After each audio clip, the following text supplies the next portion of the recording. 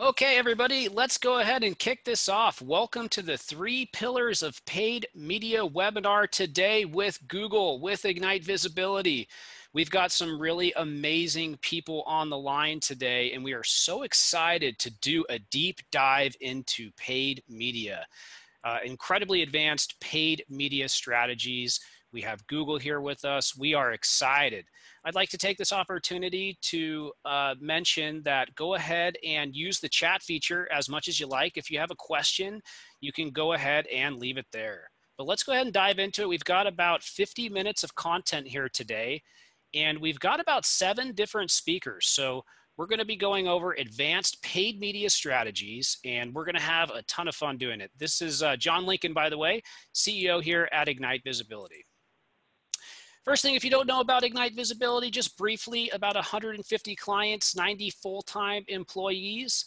We have won quite a few awards in the industry, and we absolutely love digital marketing. We are a company entirely built on hitting digital marketing goals with cross-channel digital marketing. And you can see a couple of our awards there. Also, we have a great reputation with Google, with Bing, with Facebook. We are premium partners across the board, and some pretty darn good reviews online.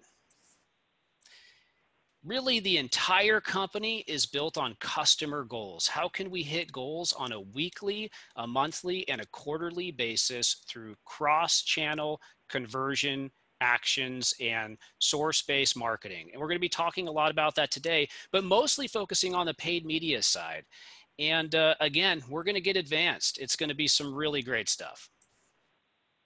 So the speakers who we have today, that's myself on the left. We've been running Ignite for about 7.5 years now. I absolutely love digital. I was a teacher at UC San Diego for a while, and you know, this is just my passion. So John Lincoln, co-founder and CEO at Ignite.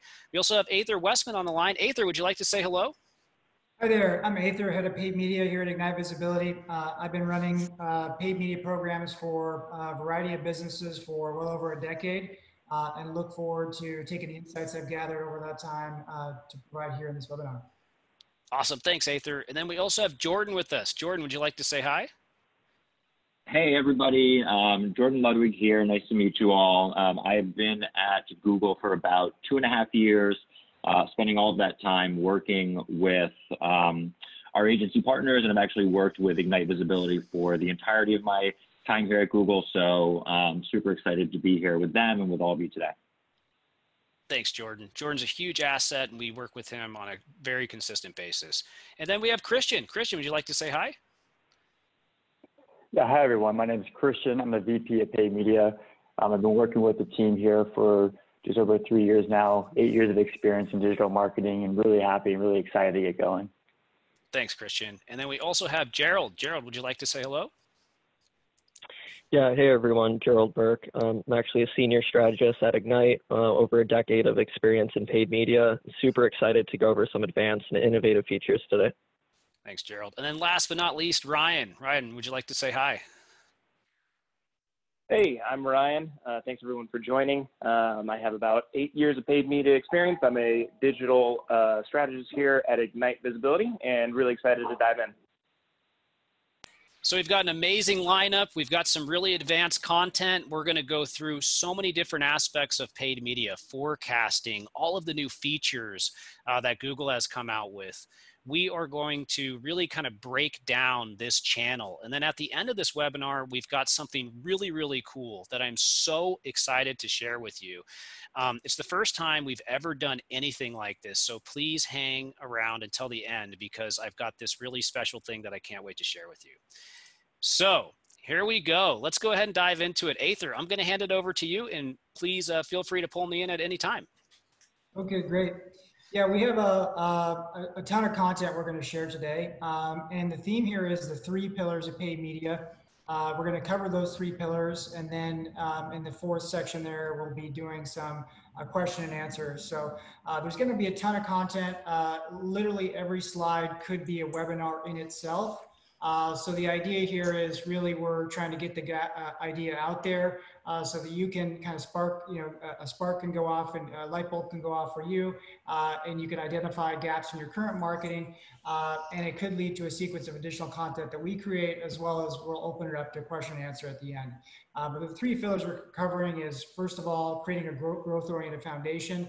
This is really about getting your basics right. It's about understanding and applying the fundamentals to your unique business model, getting organized and maintaining integrity with that system you build. The second pillar is about finding ways to be first to market with innovative features and capitalize before your competition, and utilizing these features in innovative ways to maximize your performance. And then pillar three is leveraging the data about your customer buying cycle and understanding conversion friction points to increase conversion rates with retargeting and website optimization.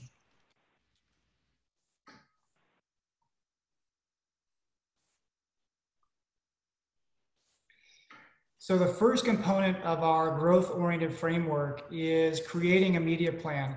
And this is really about, first of all, understanding who is your audience, where are they online, and what are the ad types and targeting that reaches them across their research and buying cycle. Where are you going to run your ads, and how will your budget be distributed amongst all these different ad platforms and and other dimensions. This can include the ad type, the geography, the device, and other dimensions, but it's really about just getting organized, documenting it, and having a visualization, understanding of this is how we're going to spend our budget, but then keeping in mind that this should be fluid. This is a snapshot, and as you get performance data coming back in, adjustments can be made. The second element, once you understand where you're going to run your ads, is how are you going to measure performance? We see so many businesses, we do so many audits across all these different businesses, and a lot of times they tell us our tracking is set up correctly.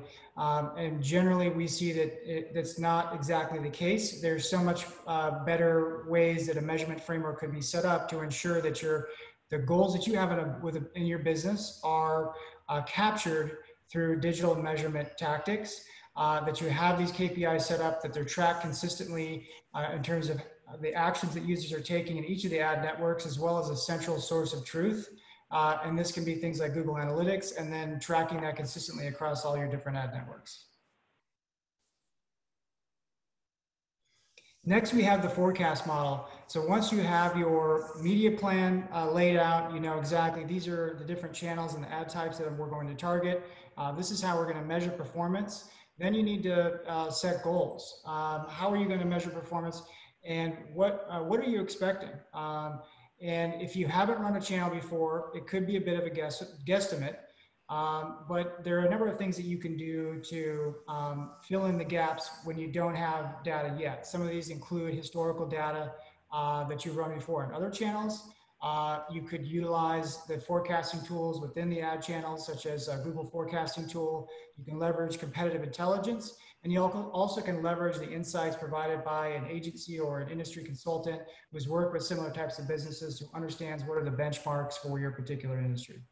And again, when you set these benchmarks, these should be fluid. This should be a snapshot for a period of time. This is what we expect next quarter. This is what we expect in the quarter after that.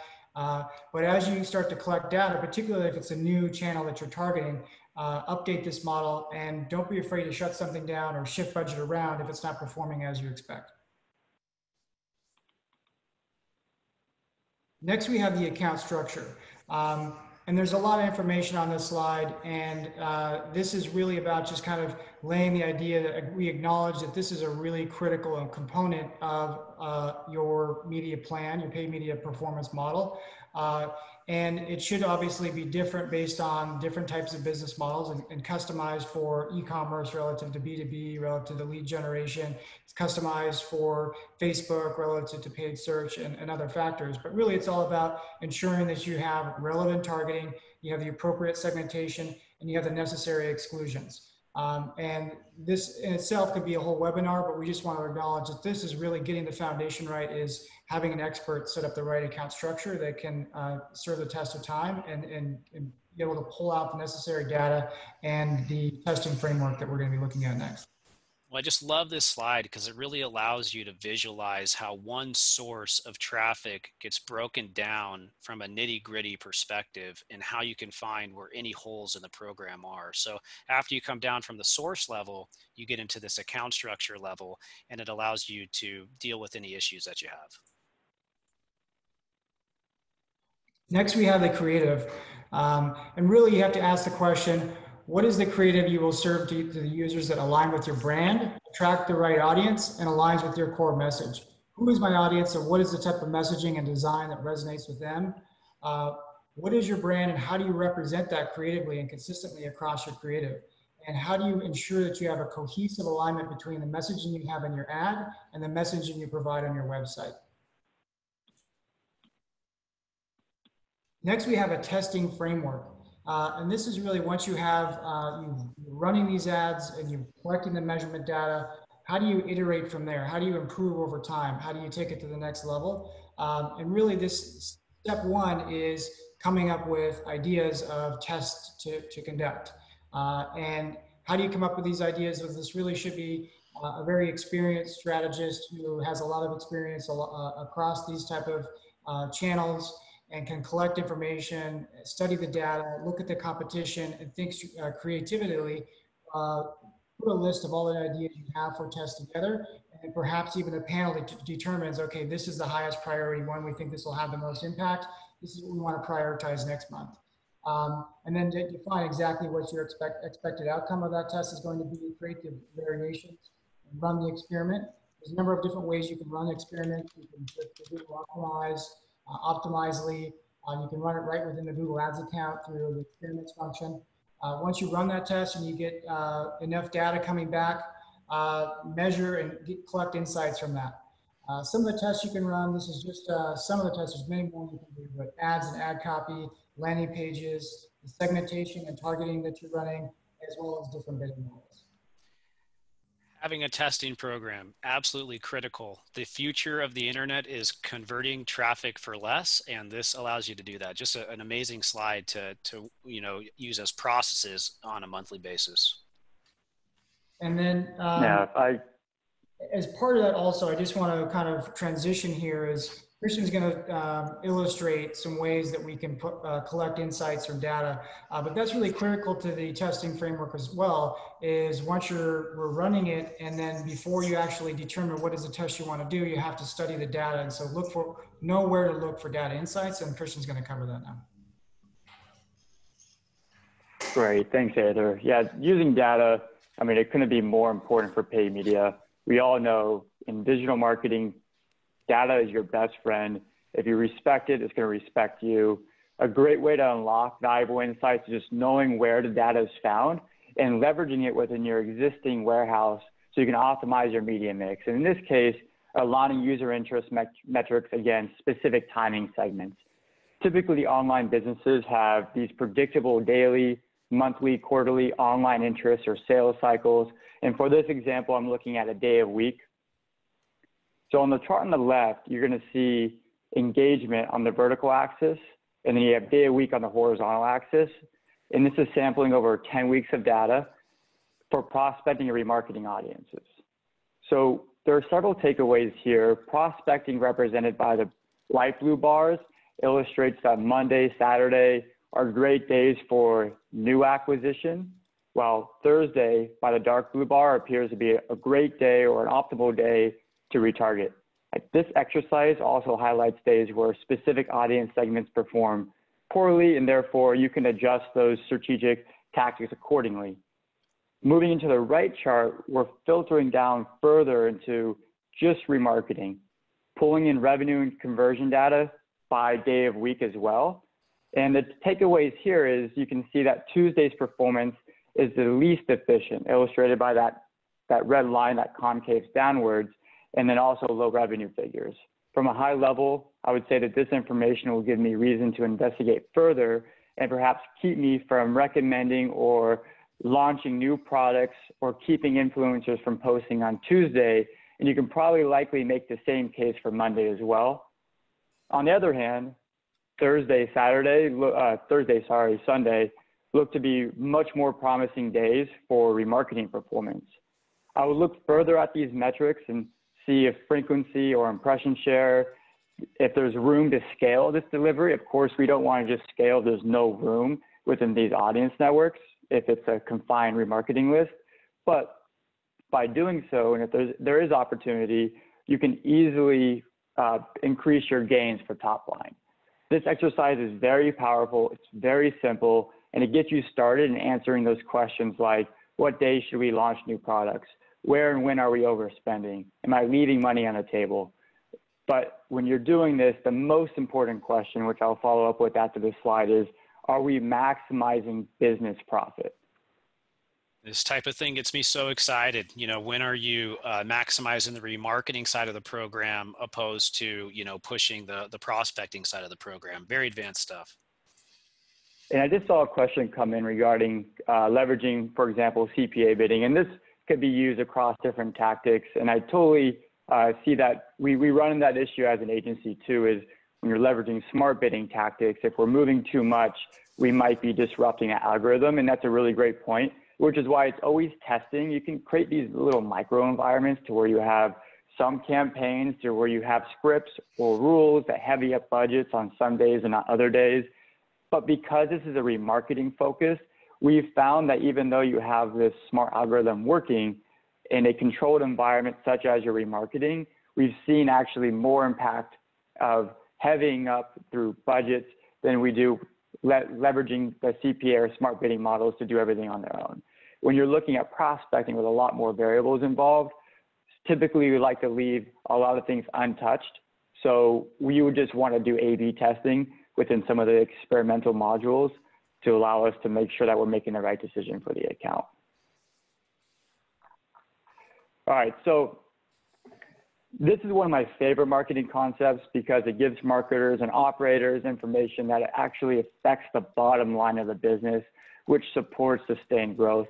In an e-commerce environment, to me, ROAS, return on ad spend, which is revenue of the ads divided by the ad spend, you just multiply it by 100, gives you this number. And it's a token KPI. I'm sure if you are part of the e-commerce environment, you know what ROAS is. I strongly, and at Ignite, we strongly believe this is a misunderstood metric because while ROAS gives insight into top-line business functions, it doesn't account for marginal inputs. And since typical businesses don't have just one product, I'm sure you guys have seen Shark Tank, and the sharks are always cracking jokes when somebody comes on and they call themselves a company or a business, but only have one product. In the field of online marketing, it definitely changes the playing field and how you look at this information. So in this example, I'm using a data set to show how ROAS can be misleading. And I see this play out more often than not for growing e-commerce businesses. In the chart on the x-axis, you're going to see monthly ad spend pacing amounts, where the advertiser tests different run rates to evaluate the optimal ad spend. On the y-axis, we have ROAS, played by the yellow line, and on the gross revenue, played by the red line. You're going to notice that this advertiser increases their ad spend, and as they do, ROAS hits its apex, the very top, at about $35,000.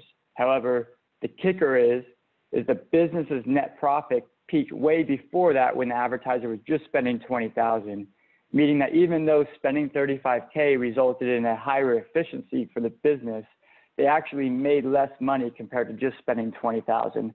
This is a common issue. And the way that you're going to get past this concept of diminishing returns, and it's a big conversation within our agency, especially in the e-commerce space, is you got to test frequently and ensure you're sampling this data correctly, because you don't need 6, 7, 8 months of data running at these different run rates to create a proper analysis. We can randomly sample run rates by week to fast track this analysis. So you only need a fraction of the time, and then you'll keep your data very clean from seasonal sales cycles. And that's the goal here. It's never going to be a perfect science.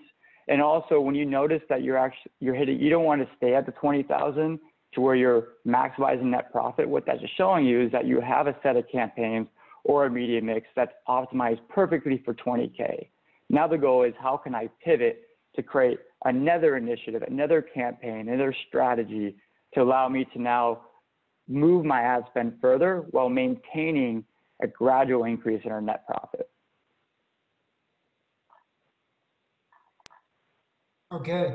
Yeah, thank you for that, Christian. And in this next pillar, we're going to, as we talked about, how can you be first to market to capitalize on innovative features, um, get there before your competition. And we've really seen that with discovery ads. We've seen a lot of advertisers were slow to adopt them. And when we jumped in there and got our advertisers into discovery ads, we saw very low cost per click and very good performance. So Jordan from Google is going to get us started up there. Yeah, hey guys. So I'm going to run us through a couple of innovative new ad formats that have launched recently, and then also a cool advertising tool for building video for YouTube advertising. And one quick thing to note here is that, one of the benefits of working with a Google Premier partner like Ignite is exactly what Aether just mentioned. So getting early access to these innovative new products, and also getting an elevated level of support as these are sort of tested and scaled for advertisers. So as Aether mentioned, Discovery Ads is a new format that launched earlier this year. And this, as you can see, is a really rich kind of interactive creative format. It gives the advertiser kind of an open canvas to showcase a brand or showcase products in a swipeable image carousel. So really, really interactive, great way to, sort of speak to your brand in a way that a traditional text ad, isn't necessarily able to do. One of the biggest benefits of a discovery ad or discovery campaign is the reach that you have available with this format. So these ads serve across 3 of Google's largest properties, YouTube, the Discovery feed, and Gmail. So across those 3 properties, you're able to access 3 billion users. So really, no matter who your audience is, you're able to reach them easily and efficiently with this ad format. Discovery campaigns are also pretty simple to set up. All you would need to provide is assets that perform well on social feeds, so something like Facebook or Instagram, identify your key audience segments, and then set up your bids and budgets. And then Google will handle the rest in terms of ads that, the ads will integrate natively when you're scrolling across those properties, target the right user based on your audience targeting settings, and then tailor those to your goals for your bids or budgets, whether you're optimizing for conversions or a specific acquisition goal.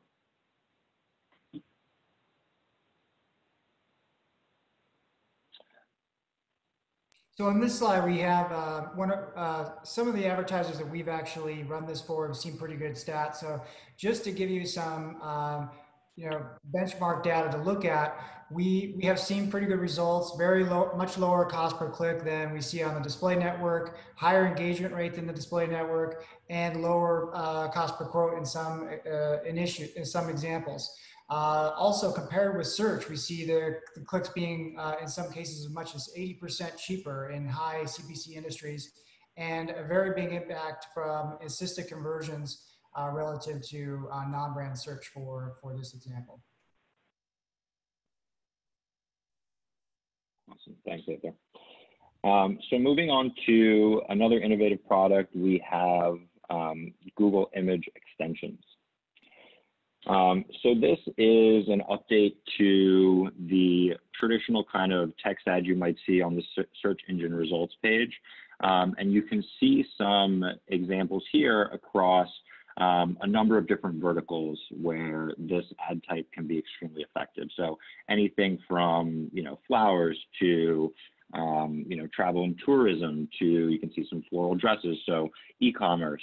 This is really, I think, representative of a shift that we're seeing overall with Google and sort of the industry in general, where you're getting these much sort of richer, more visual ad formats that are having a really positive impact on engagement and click-through rate with the user that sees them. So you can see here the images are being served as a component of the ad with the standard sort of result that's showing up with a Google search.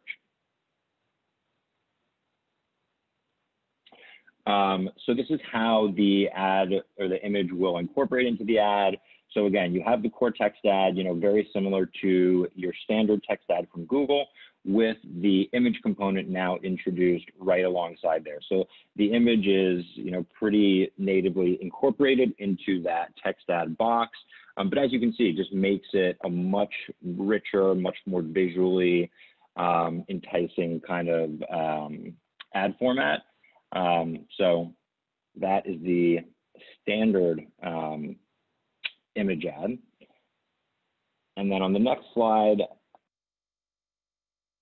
this shows a dynamic image extension. So this is kind of one step further outside of the standard image extension. What a dynamic image extension is it actually allows Google to pull an image from your website based on the user signals we have about the person that is viewing that ad. So we will take the most relevant image from your website based on those signals that we get at auction time and tailor that image to what we know about the user and is going to make it most compelling, and therefore will drive a higher click-through rate for that user. So really leveraging the machine learning capabilities of the Google platform to tailor that ad very specifically for that user, and we've seen some really amazing results with this new ad format as well. And so some data to support this. So this is a case study from Hugo Boss, which I'd imagine you guys are probably familiar with. They have had a huge amount of success with image extensions. So you can see some of these KPIs on the lower left-hand side of the screen. So 2.5x their return on ad spend, 5% higher click-through rate versus overall mobile traffic, which is a massive jump, and then also greater efficiency, so 4% lower CPC versus the overall mobile traffic as well. We talked about this yesterday a little bit, Jordan. We were wondering, is this right only for retail brands, or would it be good for multi-location businesses? And we kind of came to the conclusion that maybe we don't know for sure yet, and it could work for a variety of different industries and business types. Is that correct? Yeah, absolutely. So, we're still collecting data as this is a newer product. I mean, we've seen this be very successful across a lot of different industries, but again, it really demonstrates the, importance of testing. So yeah, exactly. This is an exciting feature, and I think it's critical. We definitely recommend to have this enabled on all of your campaigns, your search campaigns, so that if Google determines that it's likely to serve and a higher click-through rate or conversion rate will occur, then it will serve that extension. But it is a caveat to note that when they are implemented on the campaign, you can't expect them to serve with every impression. It's something likely under 5% impression share. But it does serve when there is a high likelihood of a higher click-through rate and higher conversion rate this time. It's just opening up a whole nother world for paid search. I mean, matching, an image to a large campaign and all the different elements of a large campaign, and then looking at the, corresponding click-through rate as a result of that is going to be a big thing. So actually, it, just seems like a little image, everybody. It's a huge deal for a lot of businesses, and we're excited about it, and you should be too. So moving on to the Google Video Builder. Thanks, John. So this is a super exciting tool, in my opinion, just because some of the changes in consumer behavior that we have seen, especially in light of the COVID-19 pandemic, people are spending a lot more time on YouTube. They're visiting the site more frequently. They're spending more time on there, watching more videos. I'm personally, it's definitely true for me. But it really stresses the importance of advertising on YouTube, just because, the ability to reach consumers on that platform has really accelerated over the last 6 months. So the idea behind Video Builder, the Video Builder tool, is to help democratize advertising on YouTube. So we know that developing creative assets can be one of the biggest hurdles to, advertising on a platform like YouTube. So this makes it extremely easy for you to build a video yourself in only a few minutes using assets that you probably already have in your possession. So there are really just 3 simple steps to creating a YouTube ready video ad. So the first is to select a video layout from the YouTube ad library. The second is to add in your assets to the video layout and pick a couple components that you want as part of the ad, and then really saving the video and launching it. So super simple, 3 easy steps. So in terms of selecting the video layout from our library, that's going to be determined by what your marketing objective is for the ad. So whether it's highlighting your product catalog, so maybe for an e-commerce brand, introducing your brand, or sharing a promotion, we have special video formats tailored exactly for that marketing objective. So figure that out and select your video format. And then step 2 is going to be adding in the assets. You're going to go to the next slide.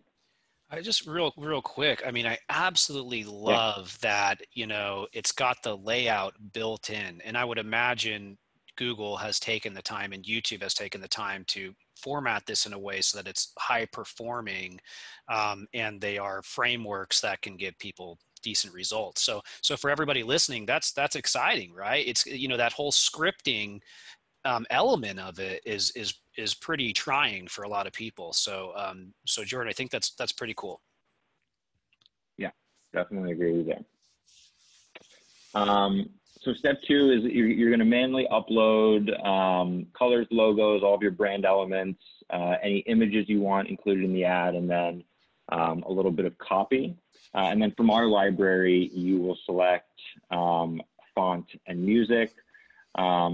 Again, super simple. The UI is designed to be very user-friendly as well. So if you have these assets ready and have your copy ready, getting all this input into the Video Builder tool can take as little as, 5 or 10 minutes. And then the final step is, like I said, just saving and launching the ad on YouTube. So those 3 easy steps, and you're able to start advertising on YouTube. Exciting stuff. And, one other thing I would note is that, YouTube allows you to advertise a series of different videos in a sequence. So you could do 5 or 10 different videos where you're hitting the same user and nurturing them further and further down. That's a pretty important part of advertising on that platform, and something that we've seen a lot of success with for clients.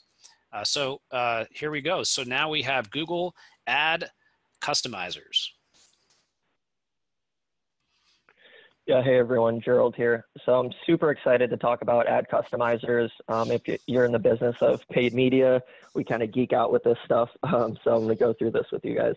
So ad customizers, it's a very innovative feature that allows you to adapt your ads to the real-time context of your potential customers. So what that means is what they're searching for, where they're browsing, what device they're using, and the exact time and day when they're looking at your ad. So this powerful tool, it can directly and indirectly actually improve account performance. So you're increasing the relevancy of your ad and then encouraging a sense of urgency to take action. And then although ad customizers have actually been around since 2014, they made some updates over the years. They added the if statements in 2017, but regardless, we as an agency, we commonly see this as an underutilized feature, which can really help give your ads an edge up on the competition. So as far as setup, it's a really quick 3-step process. Step 1 is defining your attributes. So this is all about confirming which exact customizer is best utilized for what targeting strategy within your business. So the available attributes include dynamically updating any text in your ads, numbers such as pricing or a timestamp like the month or a dynamic countdown timer. And then add as a pro tip, you can download Google's Ad Customizer data template. It's completely free to kind of help you guide this process. Step 2 is defining your targeting. Oh, you can stand there. Step 2, defining your targeting. So you want to customize the columns in your data template and actually map what attributes trigger different pieces of business data and then out of what campaign or ad group they serve from. So keep in mind, uploading business data is only required when using certain ad customizers. The rest of them, like countdowns, can easily be set up right in the publisher interface. And then step 3, upload your template in the business data section of Google Ads and set up your ads, and then you're all set. And then last pro tip here is try to utilize the Google Ads editor to notify yourself of any syntax errors. We just find it's a little easier to troubleshoot any errors in the offline editor. Next. So here's an actual example of how the ad customizer setup looks like. So on the left, you'll notice we have 4 different customizers. DKI, dynamic keyword insertion, kind of tried and true, traditional, it's been around forever, dynamically inserts the user search query within the ad. You have these if statements, so if a user is coming from mobile, you can have a specific message like simple mobile checkout and different things of that nature show up. And then we have the countdown timers. This is really great for creating a sense of urgency during promotional periods or shipping cutoff dates. And then lastly, parameters. So that's a situation where you're uploading, let's say, all of the cities and states within the United States in the business section, and then dynamically inserting the location of the searcher's location within the ad to make it most relevant for the user. So as far as which feed, so the feed is only required when you're using search location or product types. The rest of them, there is no technical feed setup. I just got to say, absolutely love this granularity. I mean, everybody listening, think about how getting down to this nitty-gritty level is going to reduce your cost per click, your cost per acquisition, and allow you to scale for less, right? I mean, this is innovative, cool, regex type of stuff. So you know, really important to think about how you would apply it for your own business. Absolutely. And then here is an example of utilizing those locations within your ad copy. So on the right-hand side, you'll see the before and after. So by utilizing that squiggly bracket equals location feed dot location, that's going to signify within your ad copy to tell Google, you know, where that user is, dynamically feature the location within the ad. So here's an actual case study from a client of ours where we introduced geo ad customizers and staged an isolated A/B test. And what we discovered is that utilizing the city level ad copy insertion, it actually outperforms state level. So the actual results of this, by utilizing geo ad customizers for this client, yielded a 10% increase in click-through rate and a 28% increase in conversion rate. So super powerful before and after split test here. And then just keep in mind with the geo ad customizers, it doesn't work for every business, but there is an ad customizer that is applicable for every business. You just kind of have to find the right one for your business situation. Next. That's good, Joe. And Joe, Okay, I wanted great. to just add a point to that too, to where it doesn't work for every business, but you don't have to have storefront locations or have to rely on localized listings to leverage this type of local dynamic text insertion. And we found that companies like Universal Funding who don't actually have a physical location, the localized tactic in this particular case elevated the performance across the campaign. So it's not a one-size-fits-all type of thing, but it's important to be open-minded about these tactics because just because it may not seem the best fit from step 1, testing is really the only way to know for sure. And if it can make sense, it's important to at least try to make it make sense because in this case, it made a lot of sense for the performance. Thanks, Christian. And then my last slide here is utilizing those countdown timers. So this is my absolute favorite feature is, sorry, John, go back. Yeah, so what you'll see here, Amazon, 3 hours left for 20% off. What we do is plug in when we actually want the sale to end, and this will dynamically count down the days, hours, and then minutes. So when it's in the last hour, let's say the sale ends at midnight, it'll literally go down 59 minutes to get this promotion, 30 minutes left. It's really cool, it's innovative, and also very underutilized for e-commerce companies. So try this feature when trying to promote a sale ending and or shipping cutoff dates. Is this available now? Is a question. Yeah, all of this is available. None of this is beta. This is all available to set up. And yeah, if you have questions on the setup, we're happy to help answer some questions. Yeah, this stuff makes a huge difference, everybody. You know, being a CRO expert digital marketer, just like these guys, you know, for a long time, location based, you know, countdown time. I mean, this type of thing, you know, can really, really move the needle from an urgency and a hyper relevancy perspective. Really great stuff. Yeah, agreed. And I saw a question come in regarding, can you leverage this type of sequence all the way through to the landing page? The answer is yes. And it's also not applicable just for search. There are other platforms that we've leveraged to where we can communicate well down to the ad level to the landing page experience. In this case, keeping the case study the same, these dynamic features aren't new. The landing page features are not new, but it's under leveraged, and we utilize them whenever we can, and we can execute them relative to our team's performance goals. But at the end of the day, the performance you can expect from personalizing this type of tactic far outweighs what it takes to execute. And whether you're lead gen or e-commerce, we found this work in several instances that leverage localized marketing copy to increase ad activity from the ads, keywords, to the landing page.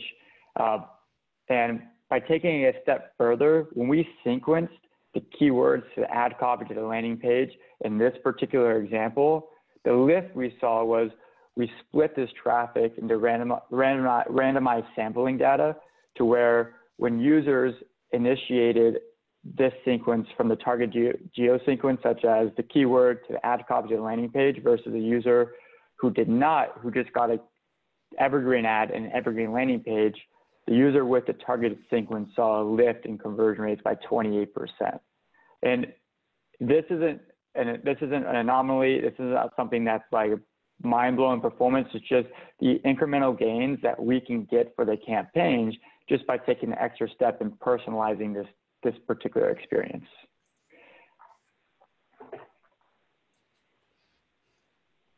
Cool. All right, so I'm going to dive into some more e-commerce centric type of stuff here, primarily with shopping campaigns and products and all the rest of it. So I hope this is helpful. But essentially, first thing I want to start with are smart shopping campaigns.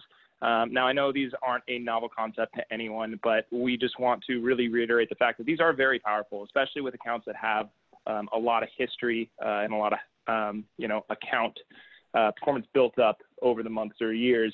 But obviously there's some limitations, no search terms, you don't get access to that. You can't really bid up or down on demographics, no remarketing lists. You don't even have visibility into what audiences perform in conjunction with the shopping campaigns. And you definitely can't adjust mobile bidding versus computer bidding, which are definitely pain points. So there is a need, obviously, to run some standard shopping campaigns in certain situations, and we believe that these two campaign types can run in tandem effectively.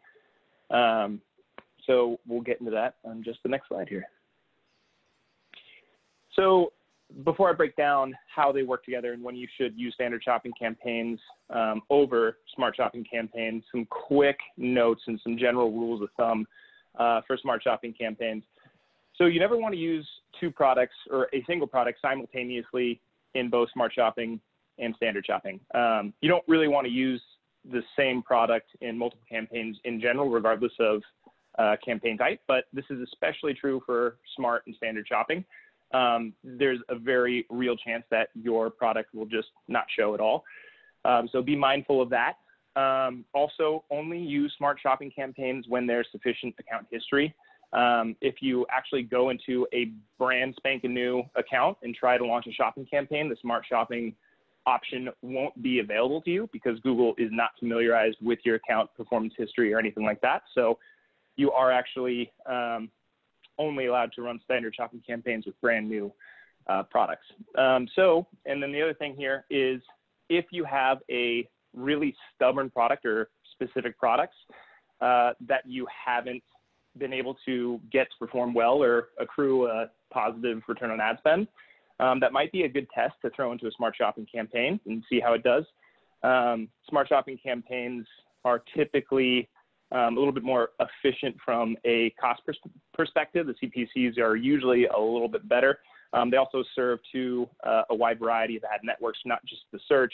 And there's a ton of machine learning that goes in on the back end. Another thing here for smart shopping campaigns that are it's really paramount to take into consideration is that with all of the demographics and the things that you can't necessarily adjust, you are allotted a lot of exclusionary tactics. So you can exclude geos and things like that from ad serving altogether, even though you can't necessarily bid up or down on an adjustment level. So use those exclusions. You know, if you see that there are areas that are just not performing for you, don't waste your ad dollars. Be proactive about it. Make sure they're excluded going forward. One more back. There we go. So I mentioned that there are needs for standard shopping campaigns, and you definitely want to make sure that you are using them for certain products. The reason being is that you want to make sure that maybe some of your products that are super important to your business are getting maximum exposure at the top of the search engine results page. Smart shopping campaign will be very return focused and won't necessarily take into consideration impression share as the chief KPI. So with standard shopping campaigns, you can take those products that are super important to get visibility at and make sure that they're getting top of the SERP every single search.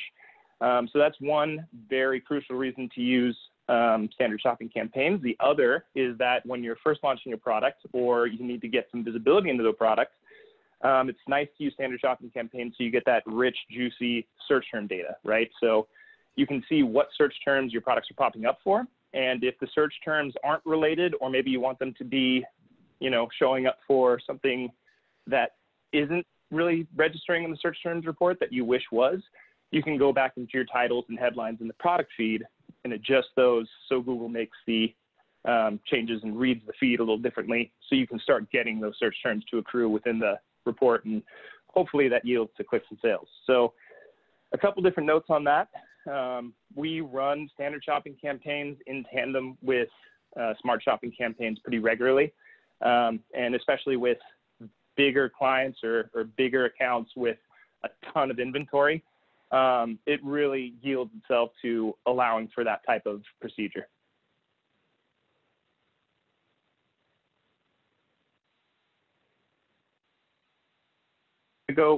I'm going to go over margin integration now. And this is something that I think Christian touched on earlier, but we really want to reiterate the importance of it. And revenue and ROAS numbers, you know, getting those high, it's really sexy, it's really awesome. But when we're talking about driving business growth, we really want to isolate profit.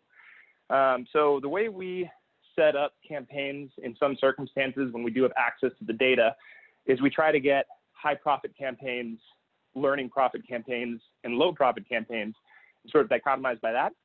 The reason is we want to make sure that the products that are getting the highest profit return are getting more exposure than some that aren't.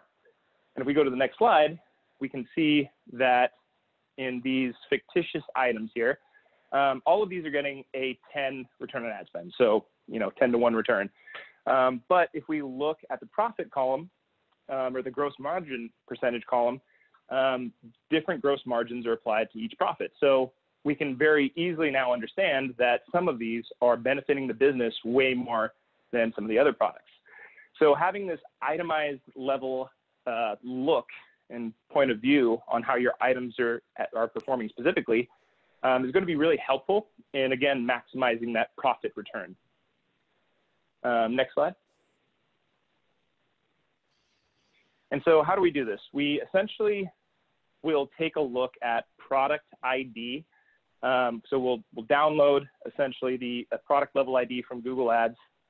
We work with a handful of clients very closely to get their gross profit margins per product, which is super nice to have. We can then essentially just run a VLOOKUP against those gross profit margins and item level ID, kind of mix and match, articulate a profit, and then we can move products around within the account based on the results. So it's a really fluid relationship that we typically have when we do this.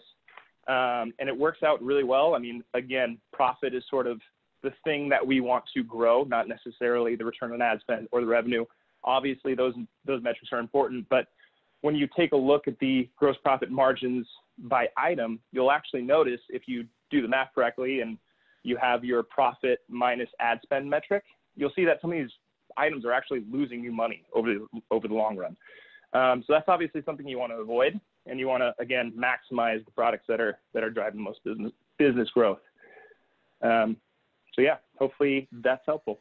Just fantastic stuff. I have to tell you, I mean, looking at the profit margin, by product, building it into the entire business model, all in a visualization area is a dream come true for the digital world. And that's really what it's all about here today, everybody. This level of granularity, it can be incredibly clear if you set up the correct tracking and really put in the time. And that's really what we're focused on here at Ignite right now is cracking the code on those areas. And we feel like we have.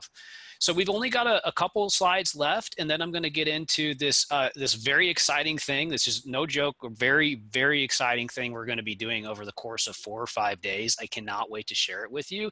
But for now, we're going to jump back into pillar 3, and Aether, I'll hand it over to you. Thanks, John. Yeah, so we're going to move fairly quickly here through the maximize journey pillar, and Christian's going to start us off by taking a look at several different scenarios of how to analyze the time to conversion for an advertiser and how to use that data to maximize your results. Yeah, great. Thanks, Aether. So like we mentioned, this entire conversation, understanding your customers' buying habits, leveraging tactics to be better at communicating to the user to support in their buying journey or their conversion journey. And getting to know your customers' habits is a must for retargeting.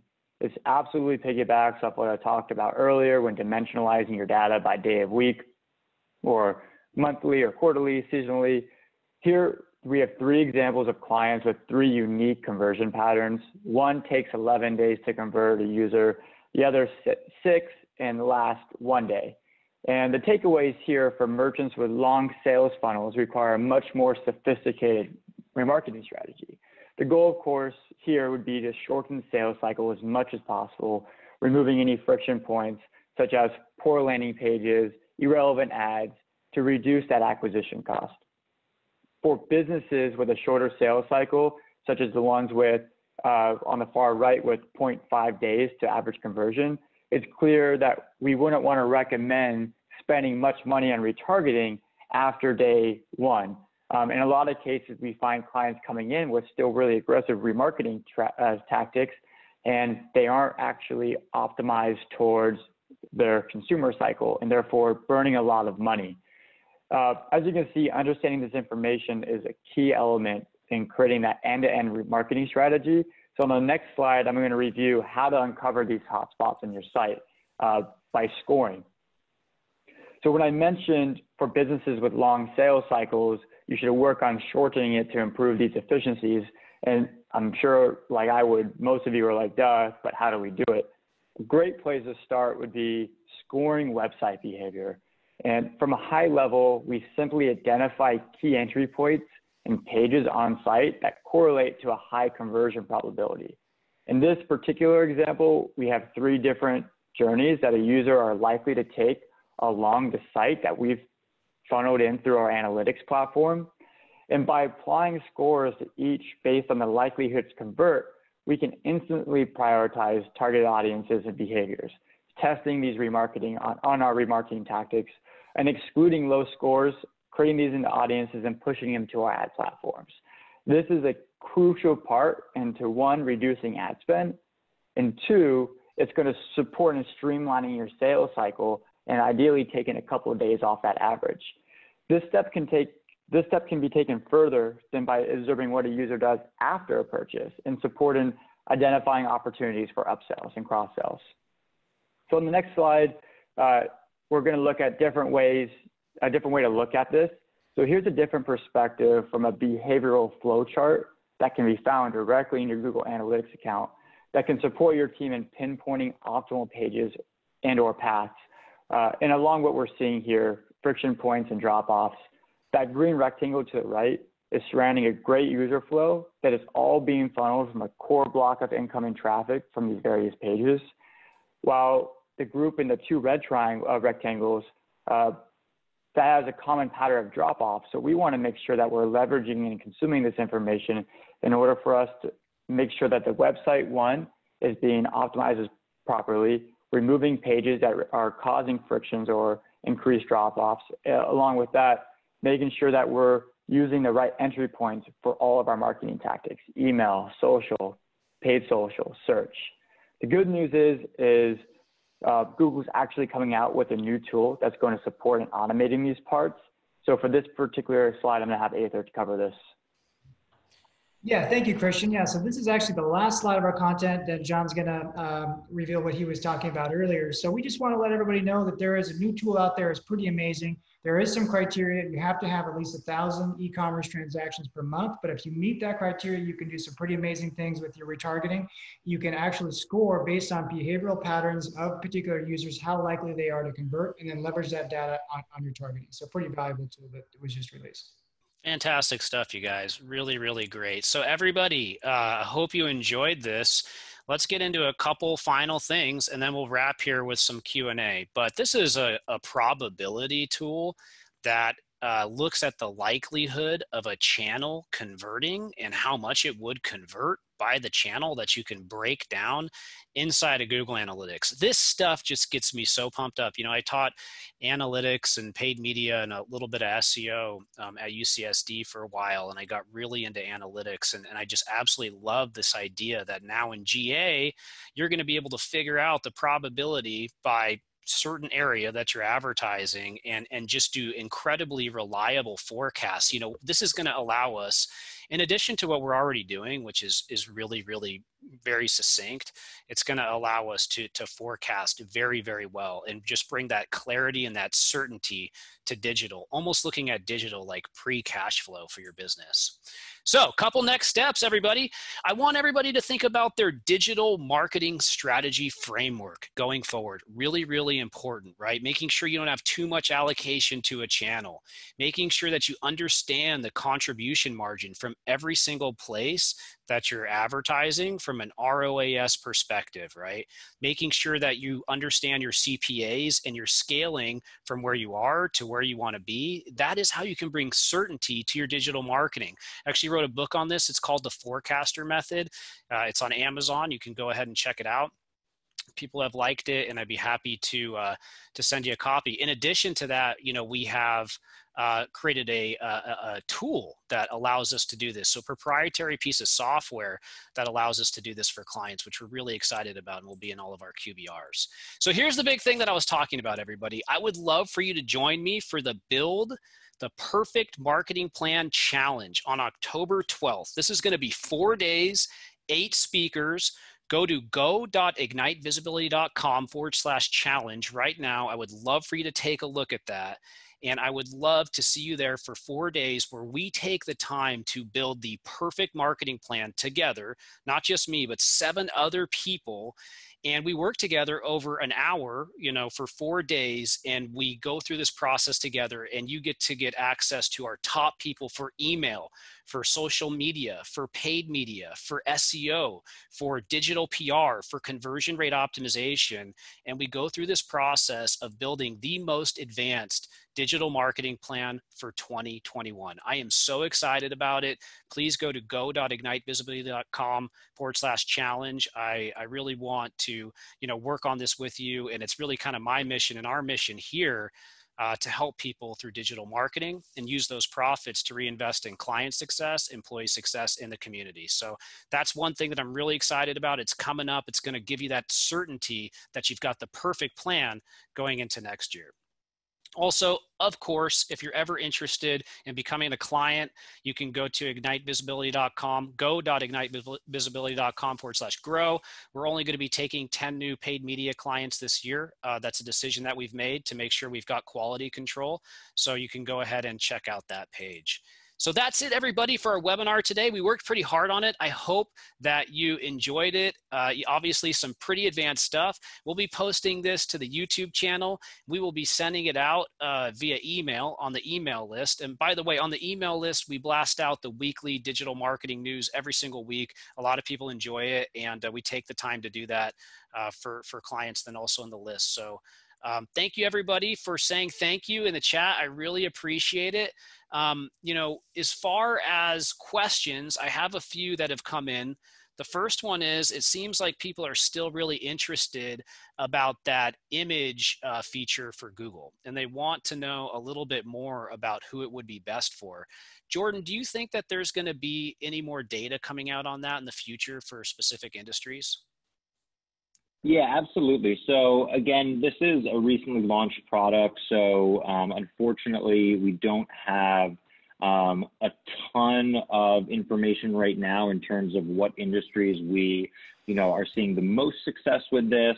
So we're really just encouraging advertisers across all industries to test this and, share the results with your Google team. I mean, we are always super interested in, data to support any decisions we make in terms of what industries or clients we recommend this product for. Like I said, we've seen success with this across a number of different industries, but we're still in the phase of the product launch where we're looking for all kinds of clients across all industries to test this and collect data on how effective it is across those different clients. Awesome. Thank you, Jordan. Next question. This is actually a really interesting one to me as well. So Christian, you talked a little bit about micro touch points within the journey, in particular things like scrolling down the page or time on page. Talk to us a little bit more about how you're looking at micro touch points and how you actually implement that into the strategy. Yeah, absolutely. So that's a pretty fun topic, and it could be for multiple different reasons. It could be because you don't have enough conversions coming in through your website to really use the smart bidding or algorithms of Google or Facebook, Twitter, LinkedIn. So we would create specific actions on the site to optimize against, and whether it be page time on site or scroll depth, those are all ways that we can create audiences around, because that could be the most valuable action that we get at scale to optimize against. It's also just about patterns. And if we get a lot of touches on a website, there are specific patterns that we can cluster and create cohorts for, that we can leverage for lookalike modeling for people who seem to be engaged. And can you find other people who elicit these same type of actions on other sites like yours? But then also, the more data, the better. It's not great just to optimize purely off of conversion data, because really what comes down to is you have several steps prior to that conversion that you need to make sure that you're removing those friction points too. And these micro conversions are a great way to pinpoint, to identify what's keeping people from making it to that next step. And sometimes it doesn't have to be, like I said, that conversion or sale. It could be to add the cart, it could be a product view. It could be opening up a Lightbox or reviewing a video. Those are all little things that we like to capture information about so we can inform decisions for future tactics. Awesome. Next question is about these dynamic landing pages. The question is, are you using a tool for that? How are you creating the landing page? How are you inserting the copy to match the keywords? Gerald or Christian, one of you want to take that? Yeah, I can take that one as well. Within the agency, we work with tons of tools. The primary tool that we use for the landing page is Unbounce. And Unbounce does allow us to dynamically insert more than just copy, where we can insert specific elements like videos or images, along with body copy, headlines. And we leverage specific parameters from our ads to ensure that we're matching the right dynamic headline or copy or image from this particular ad. And that's why it's so important to have a well-structured campaign. You can't just create this evergreen campaign and automatically assume that this campaign will allow you to enable dynamic features on your landing page. There is not always a seamless integration between a user and a landing page. And one of the things sometimes you have to do is organize campaign groups to allow you to group specific characteristics or copy or messaging or images so that you can translate that back into a personalized experience on the website. Depending on what we're looking for, it could be very simple, or it could be more of a heavy lift with some development. But at the end of the day, we've done the full spectrum, and we've seen really promising results. Awesome. I do have quite a few more questions, but I think we're going to keep it a little bit short. My last one is, well, first, Jordan, I would really like to thank you for being here. And the last question I have is for you, for Google and for the Google team. You know, out of all this stuff, like, what are you most excited about for advertising on Google? You know, you talk about these products a lot. You know, what do you want to have in people's minds as, you know, these are some of your clients, and what are you most excited about going into Q4 in 2021? Yeah, great question. So I think what I'm most excited for is kind of the stuff that we touched on today. So you know, looking at the new ad formats that are coming out and really cater to the changes that we're seeing in consumer behavior. So something like Discovery Ad that integrates organically into a YouTube feed or a Gmail feed where people are spending a lot more time. And that's coupled with these really interactive, more rich ad formats that make it easier for advertisers to showcase their products or highlight their brand. And then a lot of what the Ignite team talked about today is, you know, with any strategy or any new ad product, the ability to test these for advertisers, see how they perform, adjust strategy, really use data and performance to strategy. The innovative products we're launching and strategies really are built on a foundation of testing and finding our individual advertisers. So that, I mean, at least for, you know, right now, this year, and kind of in general, what I'm most excited about from both the digital landscape. Did we lose a little bit of audio there, everybody? Yeah, it looks like Jordan was fading out there, but That's I concur with what he was saying. I think just the personalization that we're coming up to, I don't think it's creepy. I think we need to be careful with how we're using it at a certain sense. We got to be tasteful about it, but being able to bring the product to life within these ad placements and then curate specific copy and messaging all the way throughout the funnel is really the gold standard of marketing. And I think, to me, that's the most exciting part, and it's fun and it's really engaging. I think it provides a lot of value from both parties. Fantastic. Everybody, I want to thank you so much for taking the time and spending time with us today. If you liked the webinar, send out a tweet, you know, give us a little love. We would appreciate it. And we'll definitely be sure to do the same for you when we attend your webinars in the future. If you're a client, thank you so much for being a valued client. We really, really appreciate you. And I can't wait to see everybody at the challenge. We're going to put a ton of work into this. It's going to be really, really fun. I can't wait to connect with more people. Have a great day. We're going to go ahead and end there. And just a final thank you to the team over here at Ignite, in particular Aether, who worked really, really hard on putting all this together, our head of paid media. Fantastic job. Thanks, guys.